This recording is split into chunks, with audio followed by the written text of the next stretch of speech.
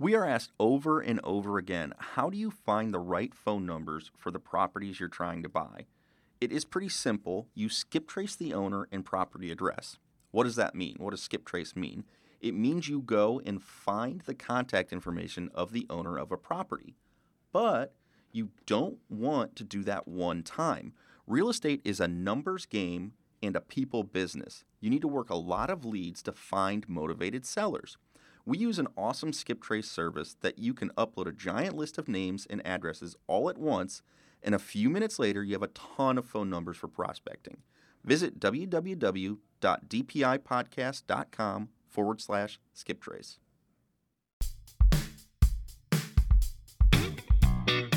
Welcome to the Discount Property Investor Podcast, where we show you how to buy real estate at a discount so you can create wealth over time and income today. Our mission is to share what we have learned from the experience of others and help you make more money investing like a pro. We want to teach you how to create wealth by investing in real estate, the Discount Property Investor way.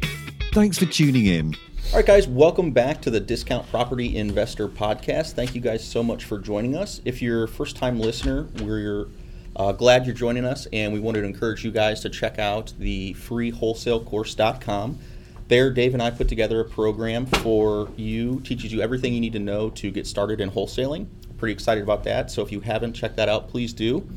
Other than that, we're excited to have Jeff Purkey on. Jeff is a financial planner with E3 Wealth. How are you doing, Jeff? Good. Thanks for having me on, guys. Yeah, thanks for coming out, Jeff. Appreciate it, man. Yeah.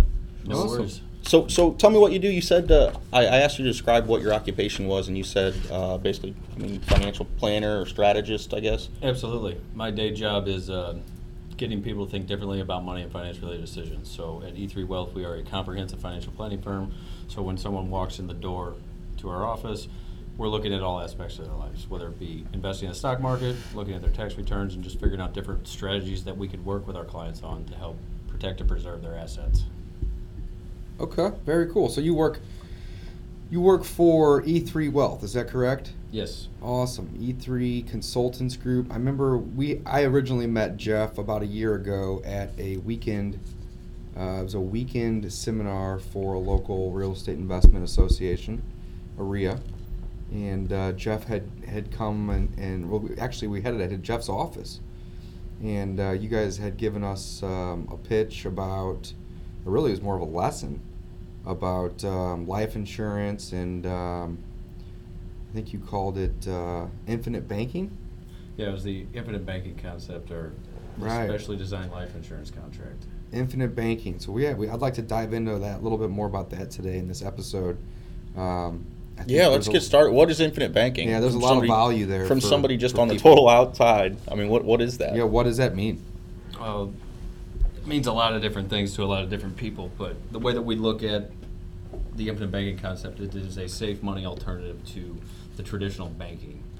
So let's take a step back here real quick and define what banking is really. So Okay. It's more or less a place where we just store our money, right? Mm-hmm. So instead of just keeping it under the mattress or digging it up in a Folgers can out in the backyard, it's just a place where we actually store our dollars, right?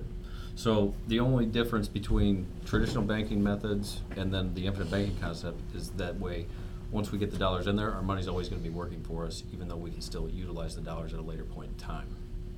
Okay.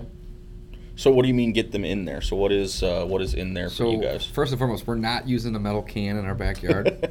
Not today. Not today. Okay. I mean, Well, we this might is- have some back there. Right. This is an alternative to that. Absolutely. Right? Gotcha. So we got the bank. A much more We've got beneficial the alternative. metal can, and then we've got what Jeff is proposing, right? Yeah, the infinite So the banking infinite concept. banking. Okay. When we say get in there, it's more of how do we go about designing a contract that's going to fit and meet our clients' needs. This isn't just you walk into our office and we're going to say, oh, this is right for you. It's more of understanding where you're at from a financial standpoint and what makes the most sense. Mm-hmm. We look at this from a cash flow model. So it's more of where's the money going, how does it work in your own personal economy, and then how do we go about designing a funding strategy that's going to be appropriate for you that you feel comfortable with that you can do on a regular basis. Sure. Because this strategy is not something that we just kind of want to set the dollars in there and kind of forget about it. This is something we want our clients to actively use throughout their life. Okay. This is a way that we can help our clients accumulate wealth get out of debt, buy big ticket items. I mean, some of our clients use this to take vacations, pay off their mortgages. It all depends on what your personal goals and objectives are. Got it. Well, I think that makes sense too, because if you say it's kind of an alternative to banking, I mean, most people think of banking as their checking or their savings account. So it's got to be somewhat liquid for them, I assume, or there have to be ways that you're going to be able to use some of those absolutely. Dollars that you put in, right? Absolutely, and that's kind of an important concept going into the design aspect of this, because we want to make sure that we're working with a mutual insurance company that has a term that's called non-direct recognition, and basically now I'm getting a little deep into the weeds here, but basically that means that once we put money in and borrow against our policies, that money's still going to always be working for us based upon the dollars that go in. So just a simple example, let's say we put in $10,000, and then I want to go out and buy a car for $5,000. I borrow money from my policy, to go pay for that car. Well, now my money's still going to be working for me based upon the $10,000 I put in there, not including the $5,000 that I just borrowed to go out and pay for that car in cash. So I didn't have any interest costs associated with that, meaning buying the car or financing it. I can just go out and buy it straight up and be done with it. Okay. Does that make sense?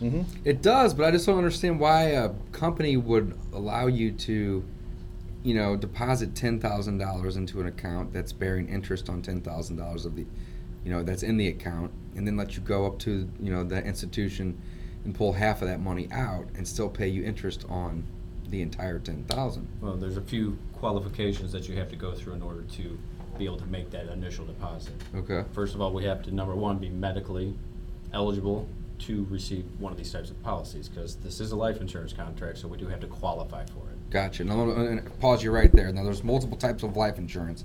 What type is this? This is on a whole life insurance chassis, a whole life insurance contract. Whole life. Okay. So I know that there's term, there's universal, and there's whole. So we are specifically talking about whole life insurance. Is that right? Absolutely. Gotcha. And the reason being is because in the spectrum of insurance, whole life insurance is traditionally it's not traditionally, it is the most conservative life insurance contract that's out there. Okay. So once you get your money in there, there's a guaranteed section of these policies that money will always be there. So Gotcha. Essentially, once we qualify, it never goes away as long as that you keep funding it or have adequate cash value inside of the policy, so it'll just constantly fund itself. Gotcha. Okay. So we've touched on the fact that it is a whole life insurance policy. You have to be qualified. So what would be some of these qualifications? You had mentioned that you have to be healthy or somewhat healthy or to qualify the health guidelines.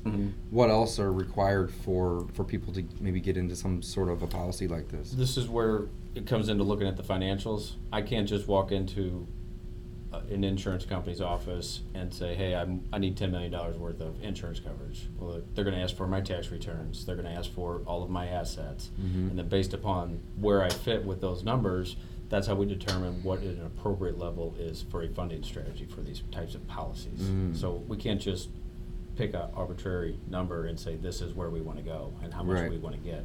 So from our standpoint, the way that we look at this, it's more of what's the most amount of cash that we have available to us that we could put inside one of these contracts and also kind of keep the death benefit as low as possible. Sounds kind of counterintuitive. No, I get it. It makes sense. But it's more of we're looking to utilize the money while we're still alive and can go out and buy it and do the things that we want to do versus just have it for our beneficiaries. Not saying that that's not important. It's just making sure that we can do the things that we want to do with our dollars while it's always going to be working for us while we're still here. So I assume, Jeff, you're working with the companies, or the companies that will allow you to do that, meaning maximize your cash value while keeping the face of the life insurance down. You guys are always. Oh, absolutely. Yeah. We're constantly talking with the mutual insurance companies that we work with, and that's a key factor right there. We need to make sure that we're working with mutual insurance companies, not stock insurance companies, because very similar to a credit union, it's owned by the policyholders or the depositors in a credit union scenario. So this way, it's a benefit for everybody. So they want to make sure that they're making good investment decisions, so they would lend people the money in that regards. Gotcha. Awesome, that makes sense. Yeah, it does make sense. So who was your target client? I mean, or who were you looking to meet, or who does this make the most sense for? I mean, for the most part, I'm working with a lot of real estate professionals. Okay. And it has to do with just a way to utilize your dollars for money that you know that's going to be spent regardless. So, for example, I'm personally buying single-family investment units as a rental portfolio for myself. When I first started to design my own contract, I knew that I would have to pay 2 primary payments on a regular basis regardless of what I did. My real estate taxes and my real estate insurance. Make sure that I have these properties insured. Those are 2 payments that I'm not going to miss regardless. Everything else, I will pay them, but Right. not It's as quickly. it's not as important. Yeah, but sure. it is important. But I've designed my contracts around those 2 things because that's a known cost in my mind, where I have to pay that regardless. So build a policy around stuff that I have to spend money on, and then at the end of the year when I have to make those payments, I just borrow money from myself, make the payments, and I'm still getting that money to work for me inside of the insurance policy. Okay, I'm a little confused, and I'm sorry, I'm just a little slow. So does that mean, you are going to pay that money back then? Mm-hmm. So you just you're basically financing your payments to yourself or from yourself, or? Yeah, basically yes. Yeah. But the benefit is that I don't necessarily have to at that given point in time. Like, I'm borrowing money from myself, so now I'm becoming the bank. So I control the terms of that loan. When I decide to pay myself back is entirely up to me. So it's not like going to a bank and borrowing money from them and they say, all right, Mike, guess what?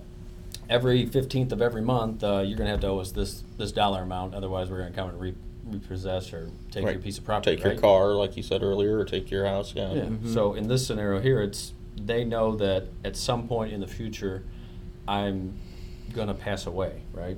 Okay. It's the reality of the world that we live in, So my policy loans are already collateralized by a death benefit.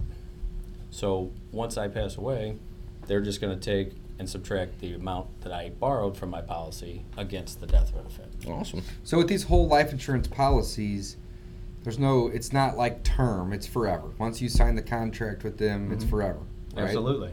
So what happens if, for some reason, and I'm sure this is probably a rare scenario, but what happens if, I deposit $50,000 into one of these policies, and there's obviously terms and conditions that go along with that, but I'm like, all of a sudden, after a couple of years, I need all that money out of there. Can I close the policy, or would I just borrow it all out of it and then try to pay it back, or? If in that scenario there, we would try to recommend for you to borrow the money first. Right. Unless it's just something that can't be done.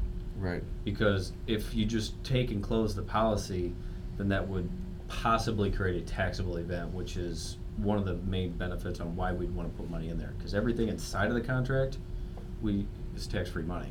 So we don't have to pay tax on any of the gains as long as it stays inside of the contract. As long as it stays inside of the contract. So if you're just saying, hey, Jeff, instead of taking a loan, I just need this money, I don't like this thing anymore, which does happen, can happen. We try to avoid it as much as possible. But if that's what you want to do, then we can make that happen. It's just you need to be aware that it could that brings create up. I'm sorry. That brings up another question. So let's say that I do deposit, $50,000 as an example, into one of these policies, and I go buy a rental property, and I pay cash for it. So maybe it's less than 50. Let's say that the property is $40,000, and it's ready to go. I get a tenant in there. So like you said, I'm going to have my taxes. I'm going to have my insurance. I may have some maintenance expense. I may have a vacancy here and there. But regardless, I'm going to be bringing in more money a month off of that tenant than I'm going to have in expenses, aka cash flow. Does all that cash flow have to go right back into the policy as the tax deferred income?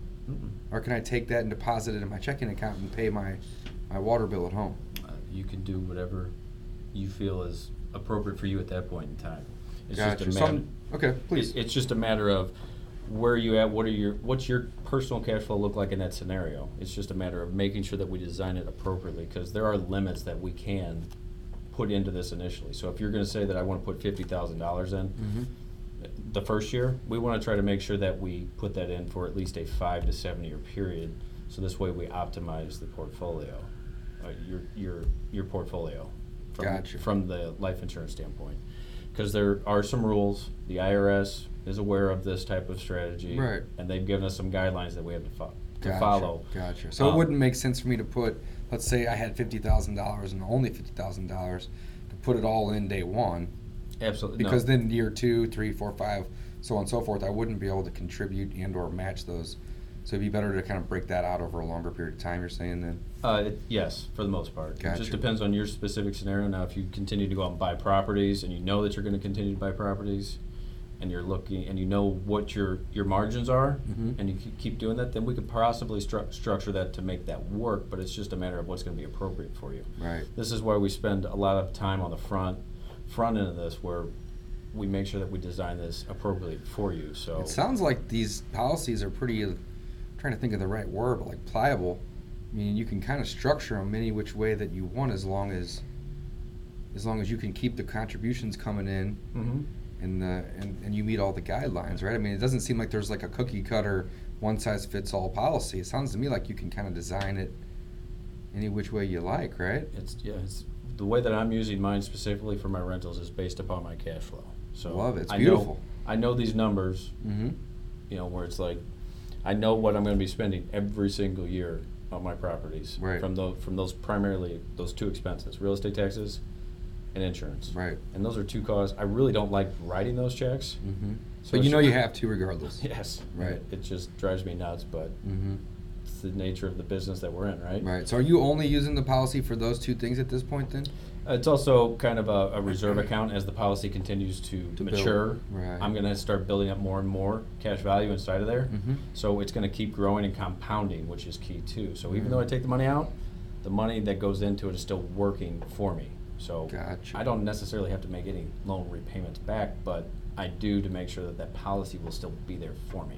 Right. Is there any restrictions on what you can pull the money out for? You're the bank, man. You can do whatever you want with it. Yeah, see, and I think that's a kind of a good point, though, too. So it's not necessarily just for somebody who has $100,000 to invest today. I mean, it sounds like you are building up your policy, so I assume it's maybe a 10-pay or something like that, where you're paying once a year. You're contributing to the policy's cash value. Is that right? Absolutely. Or, I mean, obviously, anywhere on the spectrum. You're thinking along the right lines. Yeah. I mean, I based mine on a monthly premium payment because it correlates with my cash flow. So as the tenants pay me on a monthly basis, I just take money from that and then it goes straight into my policy. Gotcha. So I could do it on an annual basis. I just made the choice not to. So it's entirely up to you and what you guys feel comfortable with, or what somebody feels comfortable with. Yeah, and again, I just wanted, because I think our biggest audience is newer investors currently. I mean, that's the feedback that we've gotten. So I just wanted to say that or just point that out, that you don't have to have $50,000, I think, to get started doing something like this. Is that fair, or is that? Oh, you're absolutely right. Okay, good. My first policy is $1,000 a month.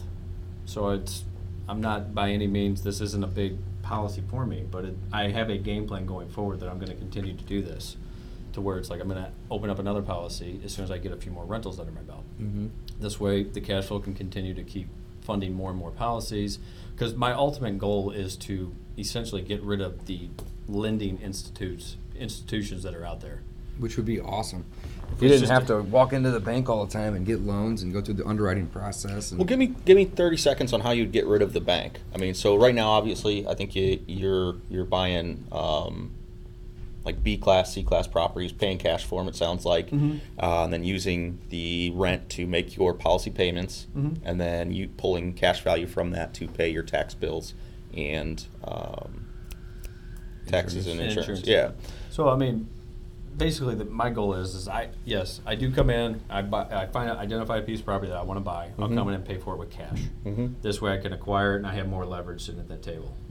On the back end, I will come back and refinance out of that deal. So as soon as I close on the deal, get it fixed up, get a tenant in there, I'm going to go and approach one of our local lenders here.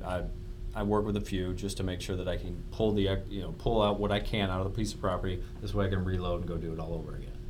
Okay, so that whole process takes between 30 to 60 days to close on that process. So if I do that on the front end on every single deal, it's going to take forever, and I might lose some leverage.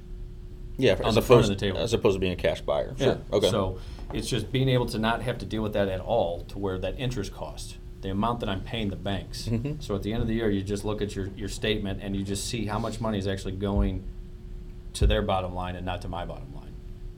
For now, it's helping me from a tax standpoint, but I don't like seeing that money leave. No, that's great. So fast forward for me. Makes sense. Fast forward for me in Jeff Purkey's world. 10, 15 years down the road, how do you replace the bank, though? I guess is what I'm asking. Okay. So we've built up policy 1, then policy 2, and then we maybe get a big one or something. Explain that to me, So- if you don't mind. I'm on the cycle where I'm probably going to be buying every 10 properties. I'm going to set up a new contract. Okay.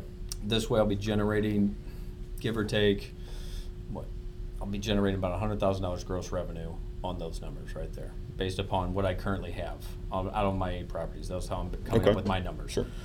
So each $100,000, I'm going to just set up another $1,000 a month contract, pull it out, and then just start taking out bank notes.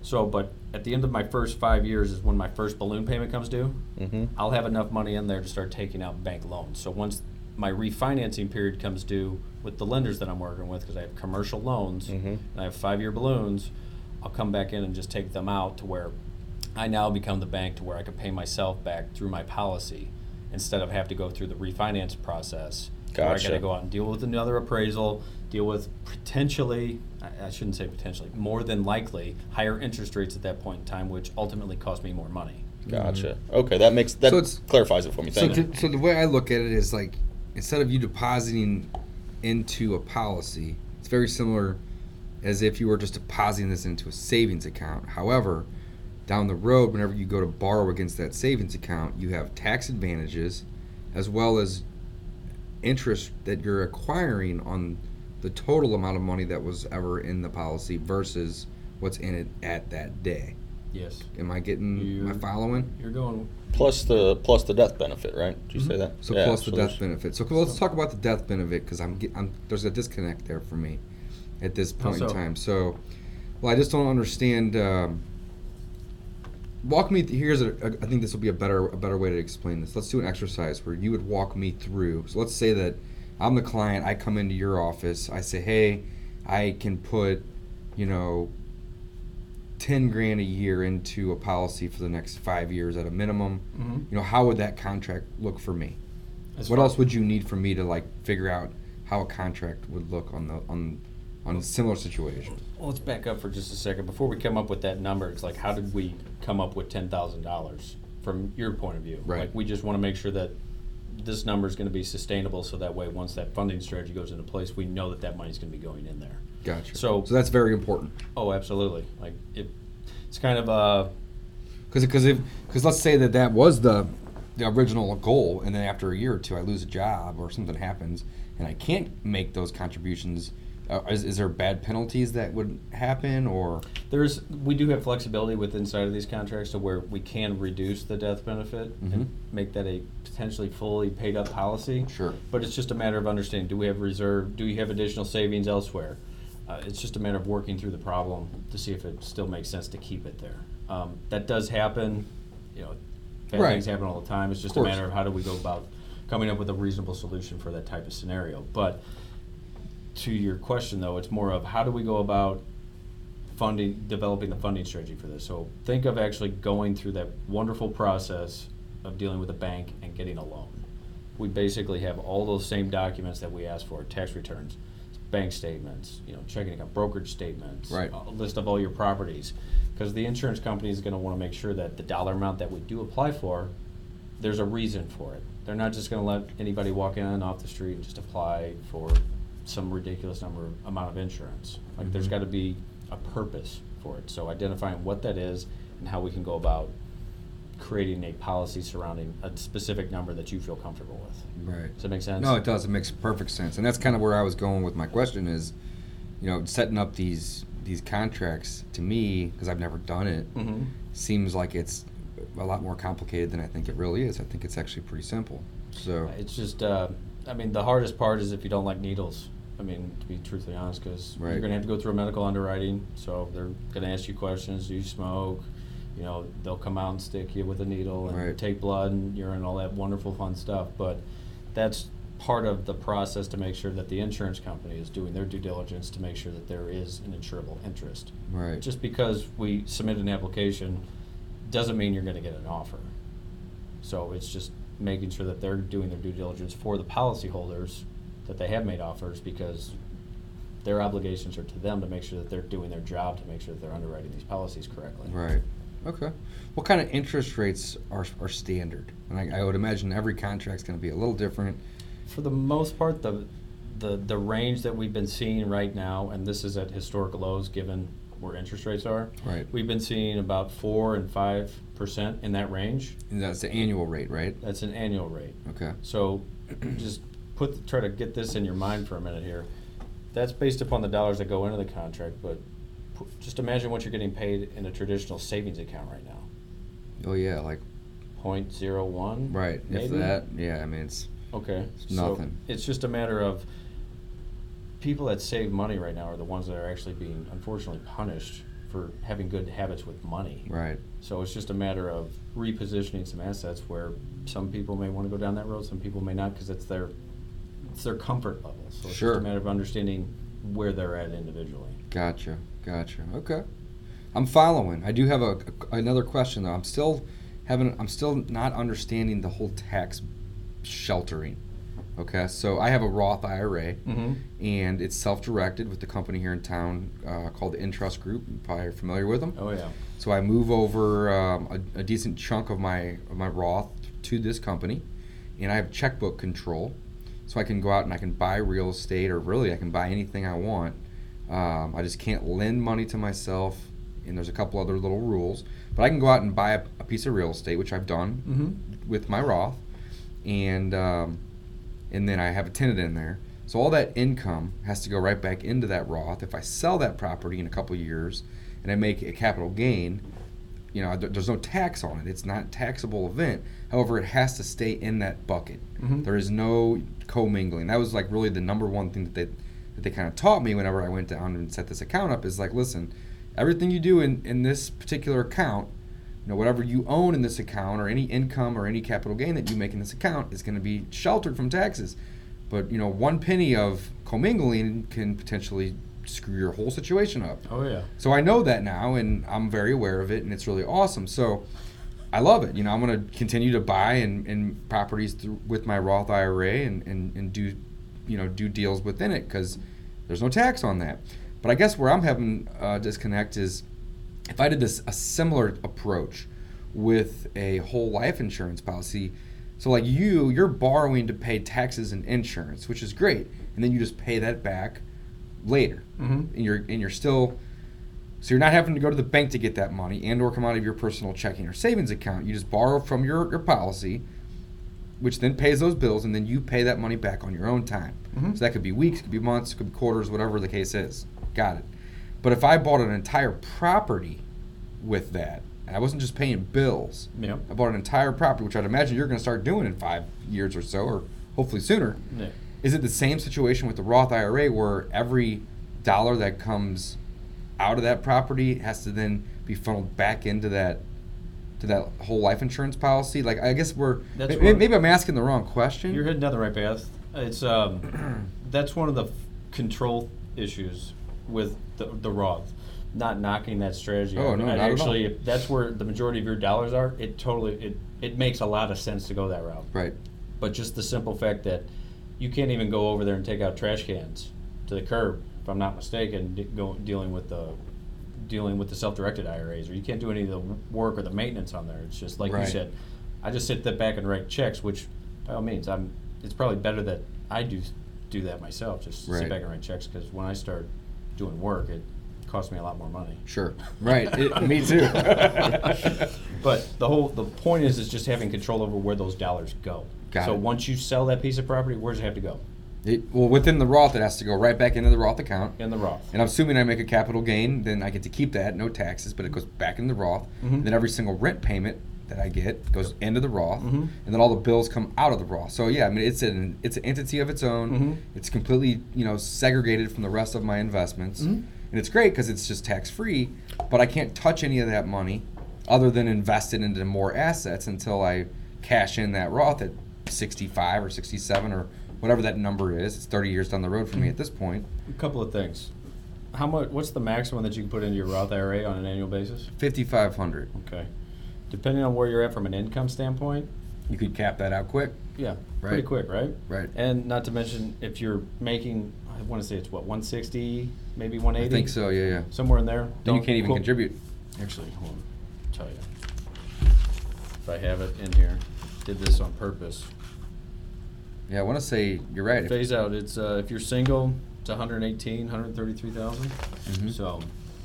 So if you hit those numbers, well, then that you can't even make You can't contributions. even contribute. Got So it. that's one negative, but by all means, there's nothing wrong with that strategy. It works, and you can make money at it. It's just more of controlling where those dollars go, Right. and how much money you can actually put into that specific type of vehicle. Right. Right. So depending on where you're at from a financial standpoint, that also includes all of your assets, all of your tax liabilities, all those different things. We might be able to put more dollars on a regular basis into one of these types of policies. This way we could use it for whatever we want. So to your point though, when we take money out of the policy to pay, let's just keep it simple like with what we've been talking about, my real estate taxes and my insurance, I don't necessarily have to put it back in there. I'm still going to be making money based upon dollars that went into the policy. So I'm going to be getting an internal rate of return based upon that specific contract, and then I'll have an external rate of return based upon the property that we get. So essentially I'm doubling my return, so to speak. Got it. So when you borrow against the policy, and that money hits your checking account, for example, then you're not obligated to have anything necessarily to do with the policy. It's separated at that point. You're saying. Yeah. So you just owe the policy. Period. It's just And then whatever you do with that money that you lent yourself from the policy, you can go and invest. You can Go take a buy. trip to Vegas. You could do whatever you wanted to do. careful if you go to Vegas. Right. But I'm just saying, essentially, you can do whatever you want with it. Whereas my Roth IRA, I can't. I have checkbook. There is no restrictions. Right. Like, So I have checkbook control, but again, it's very limited on, what I can do and so on and so forth, and has to stay within that account, and there has to be paper trails in case of an audit, all that stuff. But with the whole policies, it's a lot different. Well, I think what you're talking about, though, or you're kind of headed down that path, is that the reason you use your Roth is for that tax benefit. Is that it is a tax-free, basically, earnings. Right. And so what are the I prefer to control the investment, whereas if I go buy Apple or Microsoft stock, I own something that may pay a dividend and it may appreciate, but I'm just praying. I can't control what those companies do. Absolutely. Whereas if I buy a property, I can control the tenant and I can, Yeah. so on and So I guess forth. the question is then, what are the tax benefits of using life insurance? The I main mean, that's the main, Absolutely. I That's think the, where that's we're the headed. question. the that main I'm tax asking. benefits are that anything that is earned inside of the contract, so any of the dividends that are being paid, So that internal rate of return that Yes. you were talking about, that that's is not, tax-free. That is tax free. Got as it. long as it's inside the contract. That's So why that we take answered out all my policy questions. loans. Got it. And let me, because again, I'm a little slow. You got to explain it to me real slow. So the money goes into the policy, so it builds up your cash value or your life insurance death benefit. What is what's happening? Ultimately, both. Okay. So as you So both are growing though. Good. over time, yes. So as your policy continues to grow, once we start to reinvest the dividends inside of the contract, it's going to also add to your death benefit as well. So over time, you will start to see this on both sides of the table. The cash value and the dividend and the death benefit also increase as well. But ultimately, the main objective from our standpoint in trying to buy real estate or whatever anybody really wants to do as far as big ticket items is how much money do we want to get in here and then have access to that money to go out and use it for the things that we're going to do. Right. Want to do, I guess I should Right. say. Excuse me. So that brings up another question. What's the benefit of a big life insurance company, or I guess you call it a mutual company, right? Because they're owned by the policyholders, of offering a 4 and or 5% interest rate for me to deposit my money into that institution? Like, it seems like it's quite a high rate for them to pay me. I'm assuming they're taking that money and then they're investing it and they're arbitraging what they're paying me and what they're making. Oh, absolutely. So I mean, you got to think of it this way. These insurance companies that we're working with have been around for Hundreds many of years, yeah, right. many years. Right. So they go out and they'll invest in treasuries, they'll invest in corporate bonds, real estate. They truly use an endowment style model when they go out and invest the premium dollars that they get from people like us. Right. So they go out and invest the money as well. And additionally, once we take out a policy loan, that's also an investment from the insurance company. So essentially your money stays where it is. It's just used as kind of a collateral, so to speak, for the money that the insurance company would actually lend to you. Got it. So they're going to charge you an interest rate, but it's pennies on the dollar from the way that we design our contracts. So it's more that utilization strategy. So it's an investment from them to you. To you. So it's a way that they're diversifying their portfolio, Right. their investment portfolio. So let's just say that you had, again, I'm going to use some random numbers because I want to try to make it easier to understand. So let's say that I had a $250,000 death benefit, Mm-hmm. and I had built up my policy, and I don't know what the cash value would be. I guess it really wouldn't matter. But let's say that I had borrowed against my policy, and I had borrowed $50,000 off of that, and then I were to have something bad happened and I died.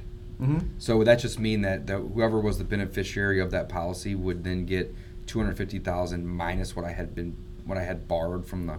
That's correct. Is it that simple? It's that simple. Wow, that's pretty cool. So that $200,000 essentially would go back to the beneficiary, and then if I still had any money in that account, would they also get that too, or how would that work? Does that come off the top? It's just the straight up death benefit at that point in time. So because essentially you've already used that money, Right. the cash value, where you borrowed it to buy a piece of property, buy a car, take a trip, whatever Right. you decided, that's the benefit to you. But you've essentially leveraged your money up 4 times at that point in time. So you put 50 in and then took it out, and you unfortunately passed away. So somebody's going to get a check for $200,000. Right. So it's kind of a win. I hate to say it this way, it's a win-win in that scenario. Right. Because you've made money. Very interesting. Very interesting. I love learning more about these creative ways to invest and finance, and just park money for an example, because I don't think a lot of investors are aware that these options are out there. I think a lot of people buy term insurance because it's cheap, but it's obviously has a term. It expires. I mean, look at it from a business owner standpoint. If you're gonna sit here and just look at your cost, well, essentially you're just spending money for a potential event that may or may not happen. Right. I mean, hopefully none of us pass away prematurely by Right. any stretch of the imagination where that has to be used. But if you don't use it, then you just spend all this money in the event that you did pass away. So it's a cost that you can't really recoup, so to speak. It's just Right. gone. Mm-hmm. In this scenario, it's a way to utilize the dollars while we're still here to make it work more beneficial for all of us. Right. Yeah, that's pretty cool. So then, Yeah, what that is about pretty about cool. that though? So I know that there's got to be some limits on once you make your initial contribution. And again, let's just say that somebody does a $50,000 lump sum one time contribution. I mean, how much can you actually use of that $50,000? I mean, are there restrictions on that, or? Well, yet again, I'll just back up for just a second. Mhm. If we're going to do $50,000, and that's the number that we ultimately come up with that we Yeah. want to fund this, we're going to try and break it down over 5 years just to get the funding strategy down. Okay. Because that way it's going to make the dollars work that much more efficiently for you. Because if we just put it in all at once, it's the internal cash value of the policy is just not going to work as effectively as if we stretch it out over a longer period of time. Does that make sense? No. Yeah, Why? I don't understand that understand either, but I think it's because the companies, just like any company, they want cash flow. They don't want a big chunk of change today. It's also that piece right there is going to come down to the actual cost of the insurance. Okay. So we're very conscious of that. Now we're getting real kind of technical. It's deep. in It's this. getting deep. Yeah. But That's it's all right. just we want to stretch it out we want to stretch that out from a cash flow standpoint as long as possible to meet the IRS guidelines, so we don't do what's called a modified endowment contract. So we want to push the limit to that number. Okay. Because if we go So over what would that number be? Could you have a 20-year contribution or 30-year? Can it go out that far, or is it typically 5 to 7? Well, basically, what we've done is we've taken a traditional whole life policy, which is typically about 30 years. Okay. And we've just tried to consolidate all those premium payments Into into a a 5 to smaller- 7 year period. Gotcha. This way, it allows us to help get that cash value to grow much quicker, Much quicker. Okay. and accumulate faster. That's a great way to describe it. This way, we can use the money for things like real estate taxes, insurance, or buy properties depending on the dollar amount. Right. Or travel. The beauty of it is it's the flexibility. Right. Having control over where I spend my money and when I decide to spend it. Right. So Yeah, I guess because my brain is, I mean, I want to get 50,000 or 100,000 or 200 in there as quickly as possible. Mhm. I mean, that's just what I'm thinking, so that I can actually use it. But to your point, though, I'm sorry. I Yeah, derailed, so I'm that- sorry. no, it's so good. let's just stick with that same example. Let's say we did the $50,000. That's Mm-hmm. the number we came up with. We want to fund it for 5 years. So that means first year we're going to put $10,000 in the policy. Mhm. we typically have access between 60 and 80% of that first year's premium payment. Okay. And that number will increase over that 5-year time period. So there's more money, a higher percentage of that money becomes available as the longer it's there. Mm-hmm. Okay, so let's talk year 2 then. So we put $10,000 in the first year, and then we put $10,000 in the second year. So then do we get 70% of all of it, or how's it? Yeah, you would break down? just to keep it simple. Yeah, I'd say 70%, and yet again, it's going to be depending on your specific situation. Sure, and your policy and all that stuff. And then third year, put another $10,000 in, you're probably gonna have 80%, something like that. Roughly. Yeah, we're getting into that neighborhood. Yeah, So, we're just giving ranges here at this point. Okay. So it's just one of those things where, as we get closer to that 5-year mark, we'll potentially be able to access 100% of the dollars that we have put into the policy. Okay, and then obviously your cash value is growing too. Then after year 5, like that's going to continue to grow, even though you don't put anything else in. You don't have to. Yeah. there's ways But that can we you keep contributing, or would it make sense to then have a new policy, aka that's a a great new question. contract? Like, what would be the depends. difference? I guess it depends. But like, what would be the advantage though? That's my question. What would be the advantage of me, for instance, having the policy like we talked about, where you had $50K and you put it in over 5 years, and then you kind of capped it out, and then the next year I had another $10,000 that I was going to be putting in, but I didn't need to. Would I start a new policy, or would I just add it to that existing one? Like, what would be the pros and cons of doing such a thing? Well, this is why we spend a lot of time on the front end to make sure that we Right. understand how long we want to fund this, because at some point in time we will be maxing out this specific policy. So in those scenarios where we decide that we've hit the limit on the funding, we would possibly open up another policy at that point in time. Does there be really no reason to just keep contributing to it? Because the last thing we want to do is go over what's called the modified endowment contract for the IRS tax code. Right. So we don't want to go over that limit, because once we do, then it basically becomes a Roth on steroids. Right. Where we won't be able to utilize the dollars the way that we're talking about right here today. Right. So it all comes down to just using these strategies for tax advantages and loopholes and banking, without having to walk into the bank and so on and so forth. That's the biggest driving factor behind why I'm designing the contracts the way that I am. So Love it. In my scenario, the biggest thing to answer that question though about once we hit that point, the biggest question we have to ask ourselves is, are we insurable? Because if you're not insurable, then we may just want to try to keep funding as much as we possibly can. We could put in probably a smaller dollar amount. It's just going to depend on where we're at that point. So what would make somebody non-insurable? Heart attack, cancer, medical issues, because this is a insurance product. So they are going to have to test again if we decide to open up another policy at that point in time. Right. So if somebody's a smoker, then they're going to have they're not going to be able to get as good of a policy, for example, as somebody who's non-smoker, right? It's going to cost you more money. It's going to cost you more money. So it depends on how much you really want to pay for it at that point in time, if they'll even insure you in the first place. Got it. So some companies will, some won't. It's just a matter of understanding that on the front end of the equation. So Awesome. So I've read a book. It's probably been 2 or 3 years since I've read the book. It's called Bank on Yourself, I believe. And I think it's kind of on this topic.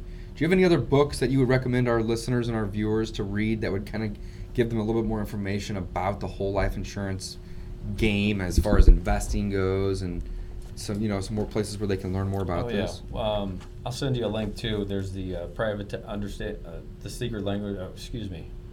It's we call it the specially designed life insurance contract, and we've actually wrote our own book with the help of the Nelson Nash Institute, the founder of the infinite banking concept. So Awesome. we've worked specifically with them and going through this whole process. So I mean, it's Sweet. It's extremely helpful. So I'll send you a link for that as well. We'll have it in the show notes. Yep, absolutely. Awesome. Is there anything else, Jeff? I mean, that we didn't ask? I feel like I've learned a lot. I've learned a ton. Yeah, I mean, it's a pretty interesting concept for sure. I'm just Right. glad to see your guys' heads aren't spinning yet. No, I mean, Well, I think they were. But we had a lot of good questions Yeah. that you did a good job of making, you clarified and put together the simple solution for us, because this is a complex product. It's not, it doesn't have to be, complex. Well, it sounds like a simple product that you're using in a slightly complex way. Right. So we're taking that insurance and but then with using all it. things, creative, they're not always simple. So this is, it's a awesome. great tool. I mean, ultimately, this is just a way to minimize risk of market volatility. Right. So there's a known factor in here. If we're able to get the insurance, then we know a rate of return that we will be able to get at this point in time, Right. while we're still being able to access those dollars that we put into the contract. in a tax-free manner. In a So, tax-free manner, yep. just having the flexibility, the control, and minimizing risk, I mean, that's huge. Knowing the fact that, God forbid, something happens to me, my wife doesn't have to worry about any of these issues, that's huge to me. So Sure, she can sure. just own a portfolio that's generating $80,000 gross income right now to her. I mean, why Right. not, right? Why not? So it's just a matter of how do you go about positioning your dollars so that's always going to be working for you. Right. I want my money working harder for me, working harder than I have to Then work I for have it. to work for it. I'm with you 100%. Absolutely, man. We're on the same page there. Well, if our listeners and viewers want to contact Jeff, what's a good way for, somebody to contact you to get more information, and or say somebody wants to, get the ball rolling on one of these whole life insurance products immediately. How would they reach you? You can give us a call in the office at 314-822-4440. Call and ask for me. Or you can email me at jpurkey, Purkey, at e3wealth.com. Or worst case scenario, just look me up on LinkedIn. My information's out there. You can find me there. It's public. So Awesome. Jeff, thanks for coming on the show, man. thanks And for having me. I hope I you didn't scare anybody away. No, you did great. Answered a lot of questions, informed our audience and viewers and listeners about a really awesome product that you can use to, help your investing goals and reach your goals. So again, check out Jeff Purkey, JEFFPURKEY. He's over at e3wealth.com. And Mike, you want to go ahead and read us a quote? Yeah, let's wrap up, guys. Wrap It's not a matter of what you make, it's what you keep. Thanks for listening, guys. Thanks for listening to the Discount Property Investor Podcast. If you enjoyed this episode, please like, share, and subscribe to help us reach a wider audience. We would also appreciate it if you left us a review on iTunes or Stitcher. Thanks in advance for your support. And remember, you make your money when you buy and get paid when you sell. Now let's go build some wealth.